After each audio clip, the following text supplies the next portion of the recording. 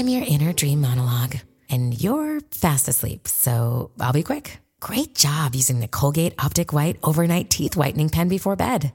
When used as directed, it gives you a visibly whiter smile in just 7 days. So while I fly and talk to animals, you're removing teeth stains with ease. Sweet dreams. And when you wake up, keep on living life to the brightest. Colgate Optic White. Find it at all major retailers.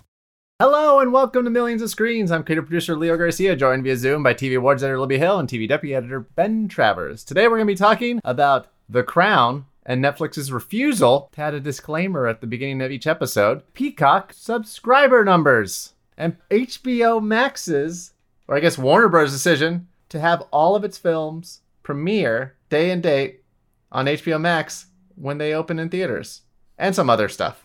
Are movies bad? Our TV's good. I bought a 65-inch TV. It is very good. Is at that size, is that a TV anymore, or is it a movie screen? Is it a movie?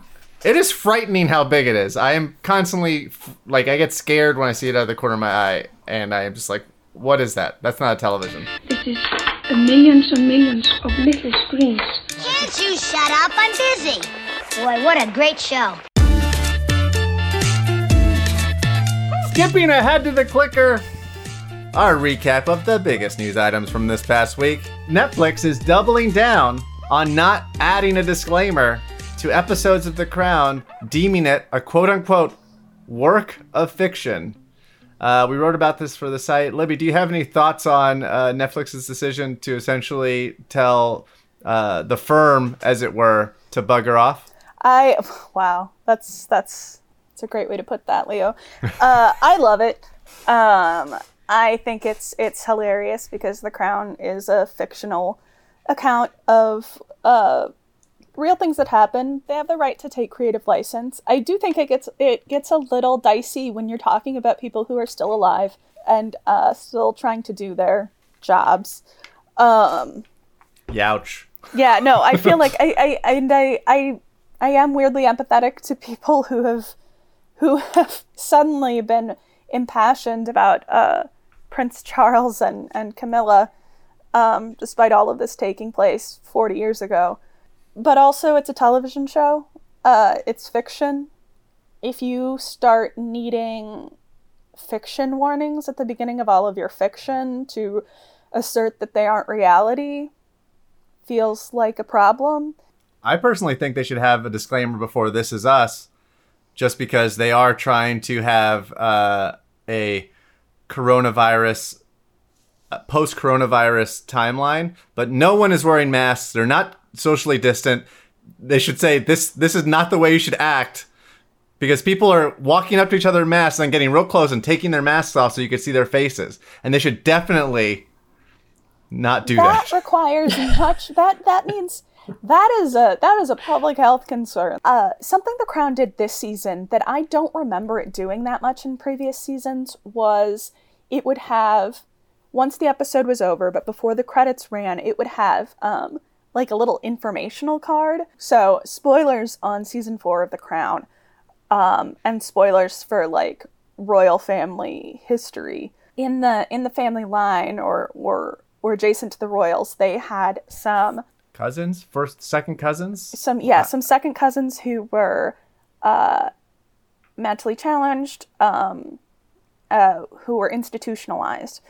And in the series, it was suggested that was a choice made to secret them away in order to prevent any question about the weakness in the royal line. That timeline doesn't actually match up to when the women were institutionalized. There is some question of how much the royal family acknowledged them, how much they were aware of them, which is all concerns in their own right. But at the end of the episode, they had this little card with pictures of the real-life women and their birth and death dates, their names. Adding something like that at the end feels like it is grounding.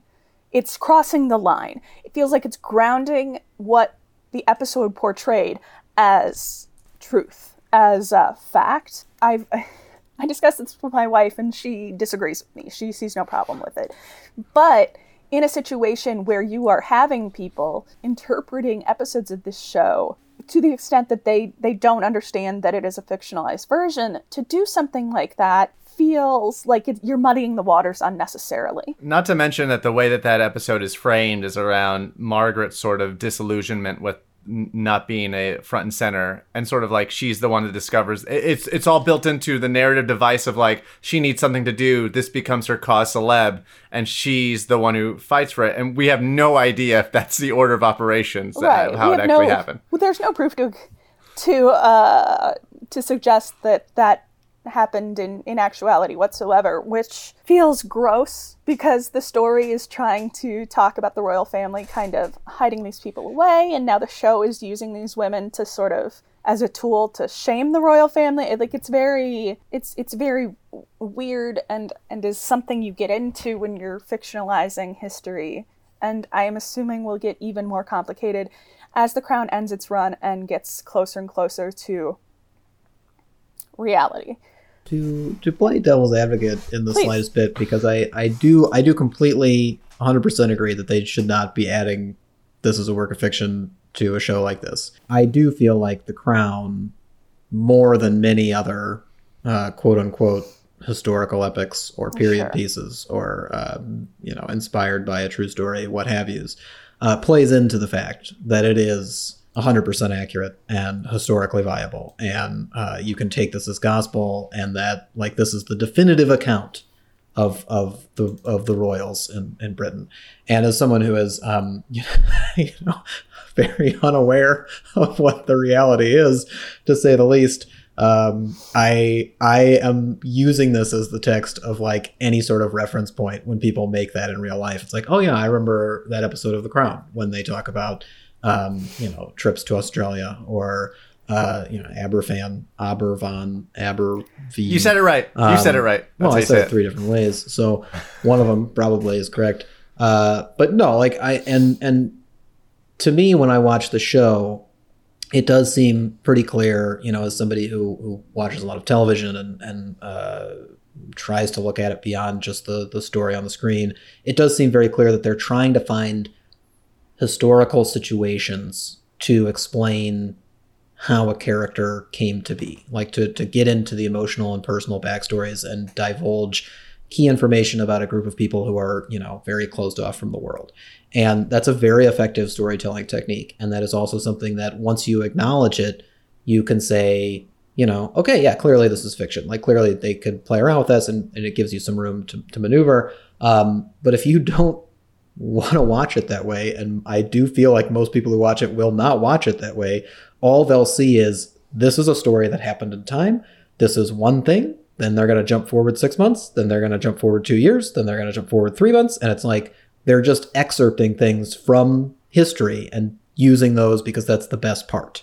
And that's the easier way to see it. So again, I don't support going this far. I think that adding that as an act of lunacy when you're dealing with something that's so obviously a scripted, fictionalized television program, and it puts us into dangerous territory for everything else that comes out. But you got to throw devil's advocate in there and see why some people might be upset with the way it's presented. See, all of that is unthinkable to me because The Crown is definitely on my list of, and this happens with like every docuseries I watch, so it's very kind of dissimilar territory, is like it's a Wikipedia watch. Like I absolutely have Wikipedia open and I'm cross-checking things. I'm like, oh, that's a tweak. Oh, that's interesting. Oh, they just skipped Princess Anne's kidnapping attempt because it didn't fit in with their larger storyline, which is madness to me because Princess Anne was amazing and she just like refused to be kidnapped, and like how do you not put that in the show? But yeah, it's Is Wikipedia Watch already a term? Because if not, you just coined it. In other Clicker news, it's been reported that Peacock, the streaming service that NBC Universal launched back in when, Ben? I mean, it did a dual launch because it was exclusively available to Comcast subscribers for a while, I think in April, but then it became accessible to everyone in July. Essentially, they are stating that they are currently up to 26 million subscribers. They do not state whether or not those are all paying or not paying. We assume it's a combination thereof. As we've mentioned on the podcast previous, there is a free version of Peacock, which makes for an interesting port. Well, I just call it free Peacock. No, you don't. Doesn't seem very efficient. Yeah, if someone wanted to make a portmanteau of those two words, they could. It's very easy because they have the same sort of rhyme scheme, two of those words. Free rhymes with P. Oh my god, yeah. The portmanteau Put it together. itself. Yeah, it supports itself. So there are some subscribers that may be free cocking it, and then some. I would bet a majority of them are free cock. That's so much worse than just saying free cock. And peacock is already a very problematic word, if we're being honest. But one of the reasons we want to talk about this, Ben, is because they apparently are ahead of their supposed goal. You said they're trying to get to 35 million subscribers by 2024. So they're well on their way and probably ahead of whatever metrics that they're trying to get there. But the big thing we want to talk about is that they're going to get boons soon as some of these licensing agreements start to expire. The big one being that The Office is going to leave Netflix in January and exclusively be on Peacock. That's almost exactly correct. Technically, The Office is going to leave Netflix on December 31st, 2020, and it will show up on Peacock January 1st, 2021. So on New Year's Eve, you can watch The Office on Netflix all the way up until midnight, supposedly. I don't know when the turnover actually is. But then when you wake up the next day and you need to nurse that hangover from your one-person solo party, socially distanced, very safe, you'll have to figure out how to subscribe to Peacock. So do you think that Netflix lets you finish the episode you're in, or does it cut off immediately? It's gone. I don't think it's going to let you. It's never been there. Right. It'll disappear. And I mean, again, the fact that people are starting to access Peacock and use Peacock, whether it's for free, whether it's monthly subscriptions, they've said multiple times it doesn't matter to them. They're very happy with their ad-supported revenue source. So that's okay. They just need people to use the service, so that people will be able to find the important things as they continue to arrive on Peacock in the years to come. And again, it's this subscriber total is more of an excuse to remind everyone that the end of 2020 is a big turnover date for a lot of legacy TV that exists on streaming platforms. The deals they make expire. They will move to new streaming services, and you need to be prepared. Again, as an advocate for physical media, I suggest that if you do actually care this much and need these things in your lives, you should have bought DVDs or Blu-rays of them a long time ago. You should not be relying on a streaming service to find your favorite show, whether it's The Office or The West Wing or any of these other ones that are leaving. But again, if you are a diehard Heart of Dixie fan, be aware that on December 15th, it is not going to be on Netflix anymore. And if you are a Nurse Jackie ride or die, on December 30th, it's gone. Gossip Girl, gone. West Wing, gone. Dexter, gone. So prepare accordingly. Is there any other streaming news we could speak about at length? Now that you mention it, Libby, there was a bit of news that hit the wire last week after we recorded, and it sort of made a large contingent of the film world apoplectic about the future of cinema. That seems fair. Yes, sort of made a large portion apoplectic. I'm couching my statements. Hedging. Gotta hedge. Gotta hedge. Protect yourself. Warner Brothers Picture Groups announced last week that its entire 2021 film slate will simultaneously premiere on HBO Max at day and date as it does with its theater premieres, meaning that it'll be available at home as it is in theaters. And everyone lost their minds. I think not everyone. You're right. Steven Soderbergh was fine. He gets it. Christopher Nolan came out just yesterday and referred to HBO Max as the worst streaming service. I joked on Twitter that he was waiting until Quibi was dead to make that statement. I mean, he couldn't make it before then. Now, granted, I think we on this podcast disagree, and granted, this was my own clickbait headline, but I did call HBO Max the only streaming must-have. HBO Max just has the best library. That's what I'm about. HBO Max, well, especially now, especially knowing that I'm going to have access to all of Warner Brothers' new feature films in 2021. How am I not subscribing to HBO Max? So I guess I already do. Yeah, I guess I wanted to touch base with you guys about this. Not that this is a movie podcast. This is a television podcast. But yeah, I wanted to get your guys' opinion on this Warner news from a television standpoint. And obviously, I mean, Libby, you already kind of mentioned, like, it makes HBO Max even more of a streaming must-have for 2021, just in the sense that, like, if you want to get that amazing back catalog, you now get these films day and date in your living room. HBO Max has always been a great value for your money. We've established that on previous episodes of the podcast. This just deepens that. I know it's not really our place to comment on the film community's reaction to this, but it oftentimes what happens is when the film community reacts to someone, I feel like the TV community's like, I don't understand what you're upset about. I don't think that this announcement on the part of Warner Brothers is indicative of movie theaters dying.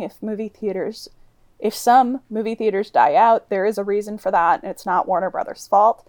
I think everyone is just trying to survive through the next 18 months, literally and figuratively. And I think that the response from a lot of auteur filmmakers can really come across as very elitist, very classist, and it comes across as an attitude of film being this untouchable monolith that cannot be changed. It's very much like religious fervor, which I've never really understood for religious fervor's sake.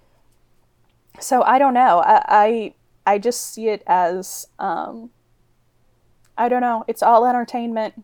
And it's streaming sometimes, and sometimes it's in a theater, and sometimes it's on your phone, and sometimes it's on your TV. Like, I don't know. It's telling that the directors that have that view are the directors that I tend to enjoy all of their work, because in an interview with Eric Cohn about his upcoming series, Barry Jenkins said that, like, it's all essentially the same. It's the same tools. It's visual storytelling. There is no real difference between film and television. And yet, obviously, Soderbergh is like, it doesn't matter to me. I was on a Zoom call, and it has to be off the record because I can't say who it is, but a filmmaker was essentially like, I do not care if AMC and all these big chains die. Independent theaters will stick around. We'll make sure that they're there, and there'll be a way for people to see cinema if we need it that way. But, like, things will move on. It's going to change, but that doesn't mean it's going to be bad. Well, and I feel like one of the difficult things for me to reconcile is kind of the disparity of opinions about what this means and how it's happened. On the one hand, you've got people like Christopher Nolan calling HBO Max the worst streaming service, which, again, like, I understand he's just kind of in the heat of the moment and is really trying to come out and say something. I want Christopher Nolan to test out Pluto TV, and he needs to tell me if he thinks Pluto TV is better than HBO Max. To be fair, if anything killed movie theaters this year, it's demanding that Tenet be released in them, so they had to open up just for this single film, but I digress. Again, and there's a lot of good reporting on that and kind of the cost that it had on the industry side and how it affected theaters and everything like that. But again, like, I think Nolan is trying to speak more to the fact that the launch of the service went very poorly, or at least is perceived to have gone very poorly, more so than the service itself is bad. But at the same time, the way that he talks about it and the emphasis that he has on it is really more about kind of the disconnect that people who love movies and people who love television have with each other. And in reality, most of those people are the same people. There's a lot of crossover, and that's why HBO Max is trying to cater to the consumer and give people who love movies the opportunity to watch them without risking their lives in a year when the coronavirus is still going to be, at least a threat. So that's part of it. Another part of it is just what it means for theaters, which is something I'm not going to pretend to understand. There's been a lot of damaging things that have been done to theaters well before Warner Brothers, Warner Media, and HBO Max got involved in next year's planning session for their own, professional business interests.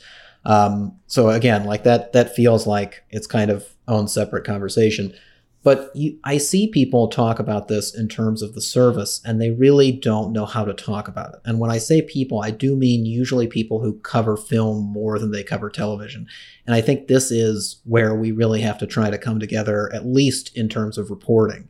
Because if you have an expertise in streaming, then I think you have a much better grasp of what this means going forward for the service and for the company than if you are predominantly covering things from a box office theatrical standpoint. This is a huge help for HBO Max. This is something that HBO Max obviously needs to try to court a group of consumers and to compete head on with Netflix, who is, literally at this moment saying that they're releasing a new movie every week of December until the end of the year as a way to be like, you have to stay subscribing to Netflix. We've got all the good stuff right now. HBO Max can now counter that and say, we have a blockbuster must-see event picture coming at least once a month throughout the next year. So like, you have to now subscribe to us. But the disconnect is I've seen a lot of people saying that HBO Max had to do this because they lack the must-see originals that, say, Disney Plus had with The Mandalorian, which is just objectively false. HBO Max has all of the HBO originals. HBO Max has every HBO show. Whether or not you want to call it an HBO show or an HBO Max show, it does not matter. What matters is where it's being provided to people and what they pay their money to access it on, and that is HBO Max. So that service has plenty of must-see original content. They've had it the entire time.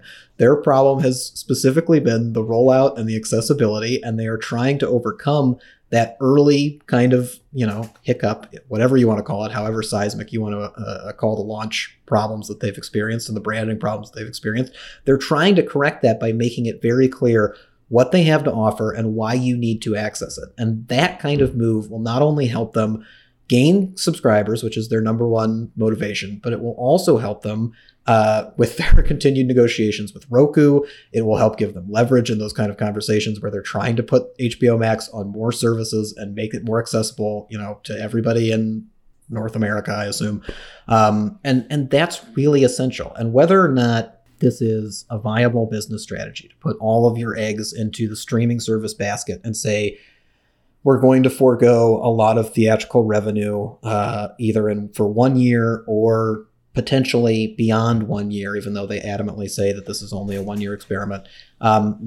That's a question that I don't think anyone really has an answer to. We had plenty of people trying to say that Netflix was going to fail year after year after year when they were investing billions and billions of dollars into original content.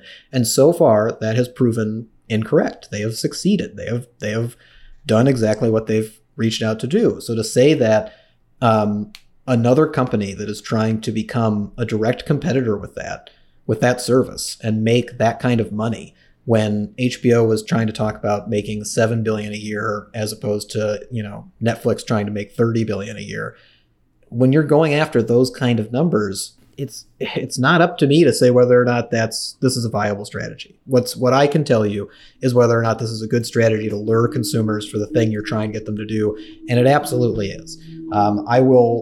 I greatly miss theaters. I love going to the theaters. I never want them to go away. I do think they're going to be fine in general, and people will have access to them, and there will be good movies in them, and once it's safe to go, we'll all be able to return, and that'll be okay. But I don't have the same attachment in the sense of like, the only way to see this movie is by going to the theater. The most important thing is you seeing the art. The most important thing is you having access to the art.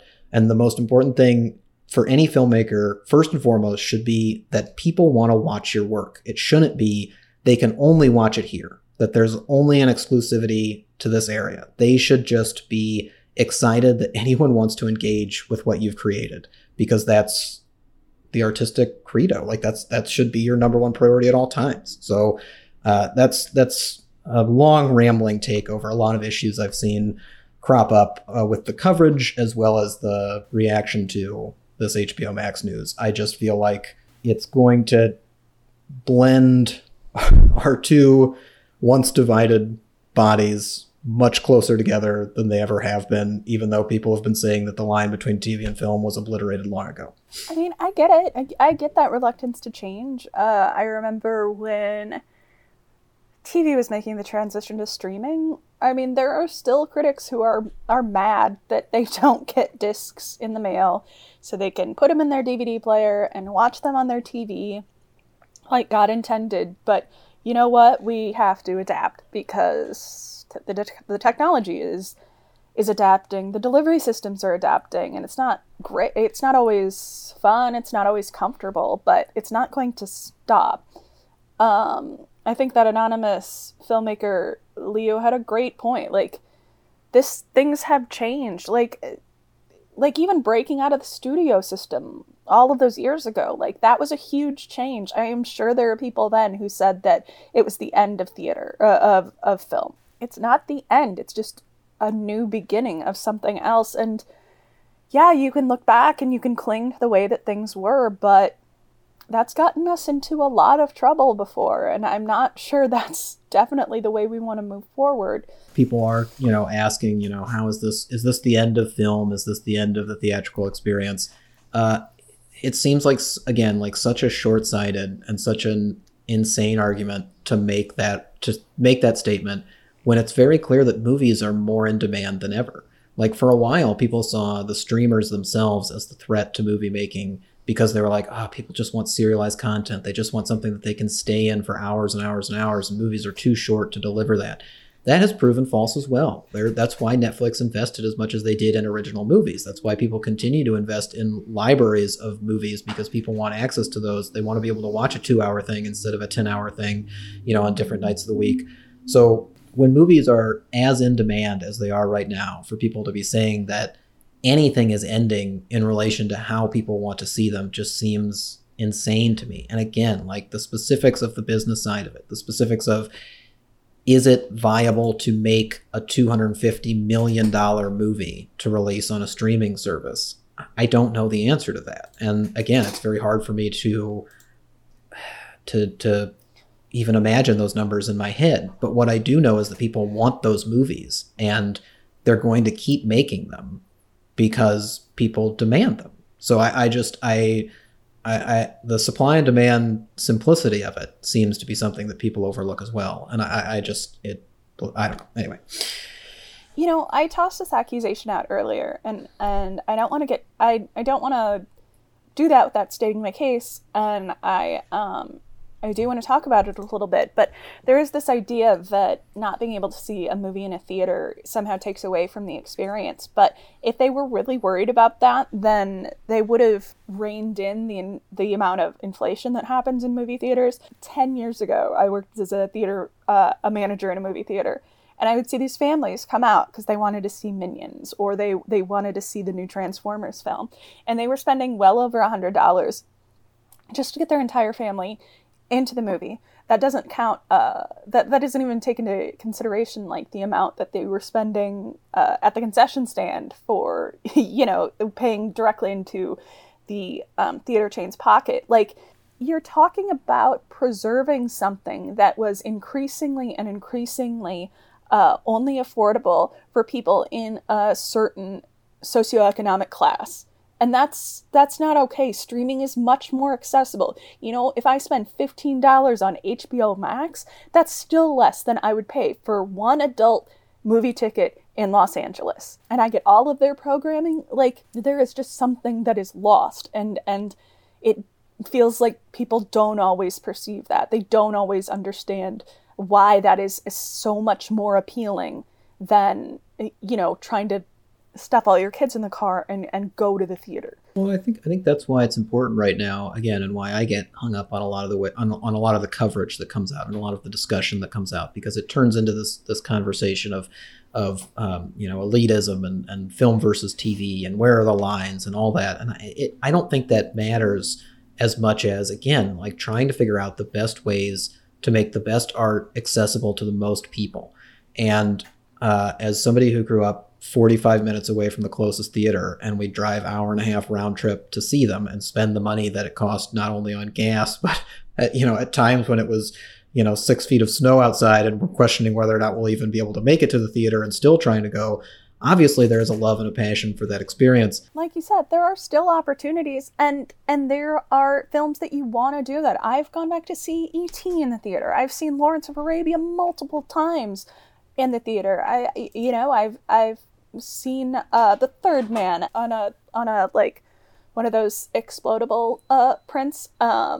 It was incredible, and it was a once in a lifetime experience. Those aren't going to go away. People aren't going to stop wanting to see films in theaters. There will be opportunities. It's just these things were already happening before we were in this place. Independent film was having trouble getting distribution. The $30 million like sort of relationship picture has all but disappeared. Like rom-coms are non-existent and have been shuffled off to Hallmark. These changes are happening, and I think streaming solves a lot more problems than it creates. Not to belabor the point, but I think it goes back to the main thing that like change is not inherently bad. In fact, it's probably good.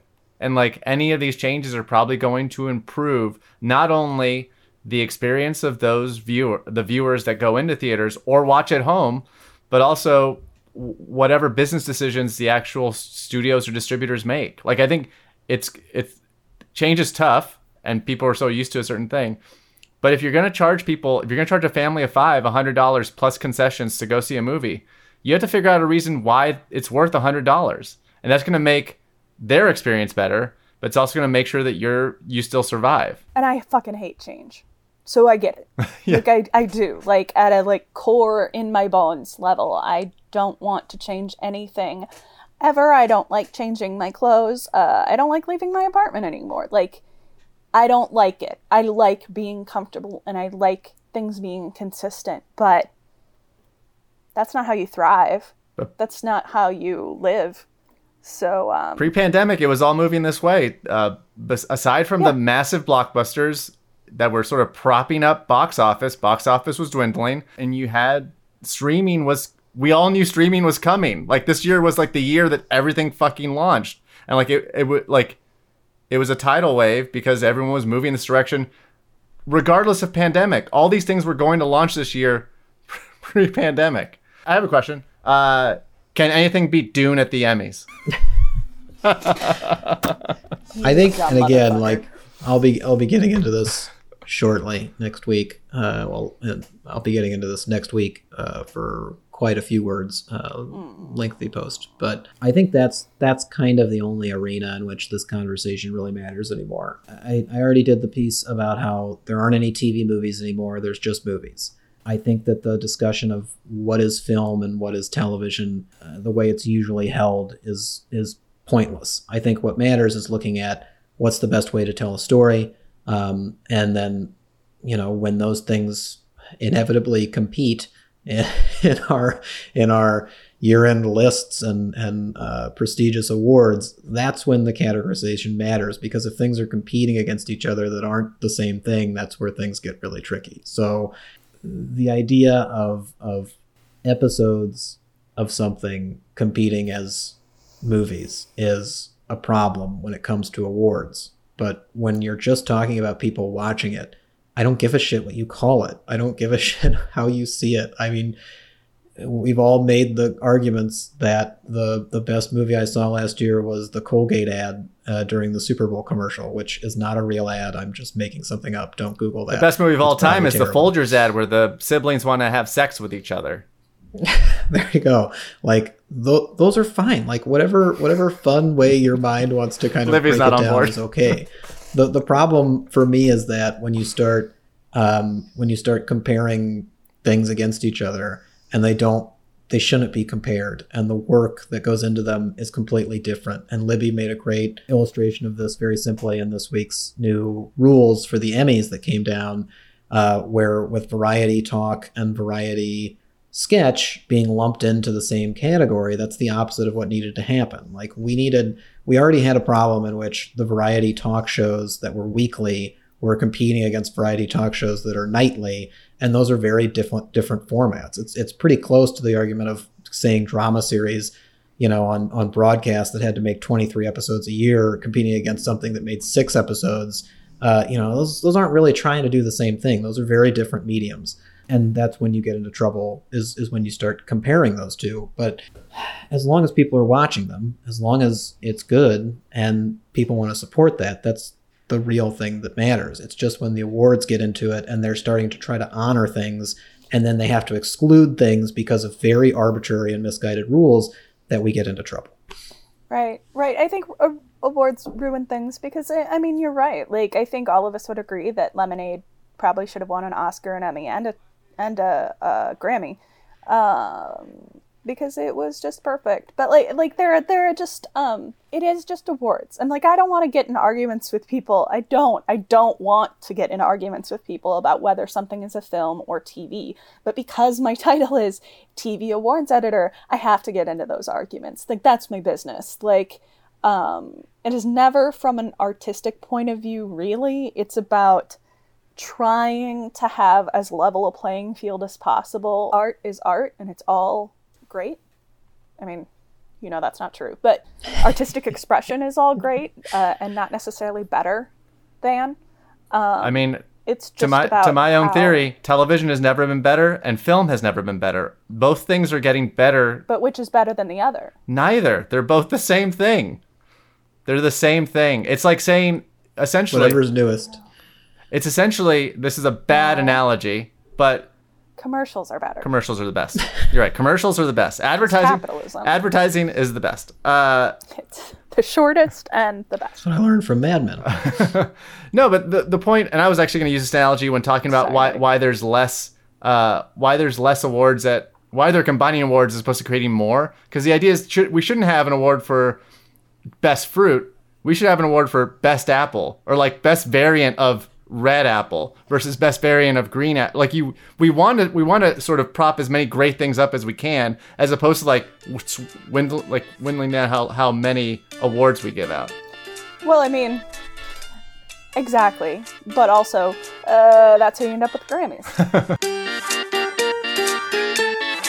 Millions of Screens is a production of the Penske Media Corporation and IndieWire. Our theme music features excerpts from the classic YouTube video Bjork Talking About Her TV and Willy Wonka and the Chocolate Factory. Our editor-in-chief is Dana Harris-Brightson. Our publisher is James Israel. And our executive editor is Ann Donahue. Our favorite direct-to-streaming releases include Palm Springs on Hulu, Let Them All Talk on HBO Max, and Mindhunter Season 2. IndieWire's Millions of Screens endorses art! ! You can find us on Twitter at @1,000,000screens, at Midwest Spitfire, at Ben T. Travers, and at Leo Garcia. You can also find us on Apple Podcasts, Spotify, Google Play, so leave a review and let us know what you think. If it's good, we might read it on the air. This is Ben, Libby, and Leo. Remind you as always that you shouldn't let poets lie to you.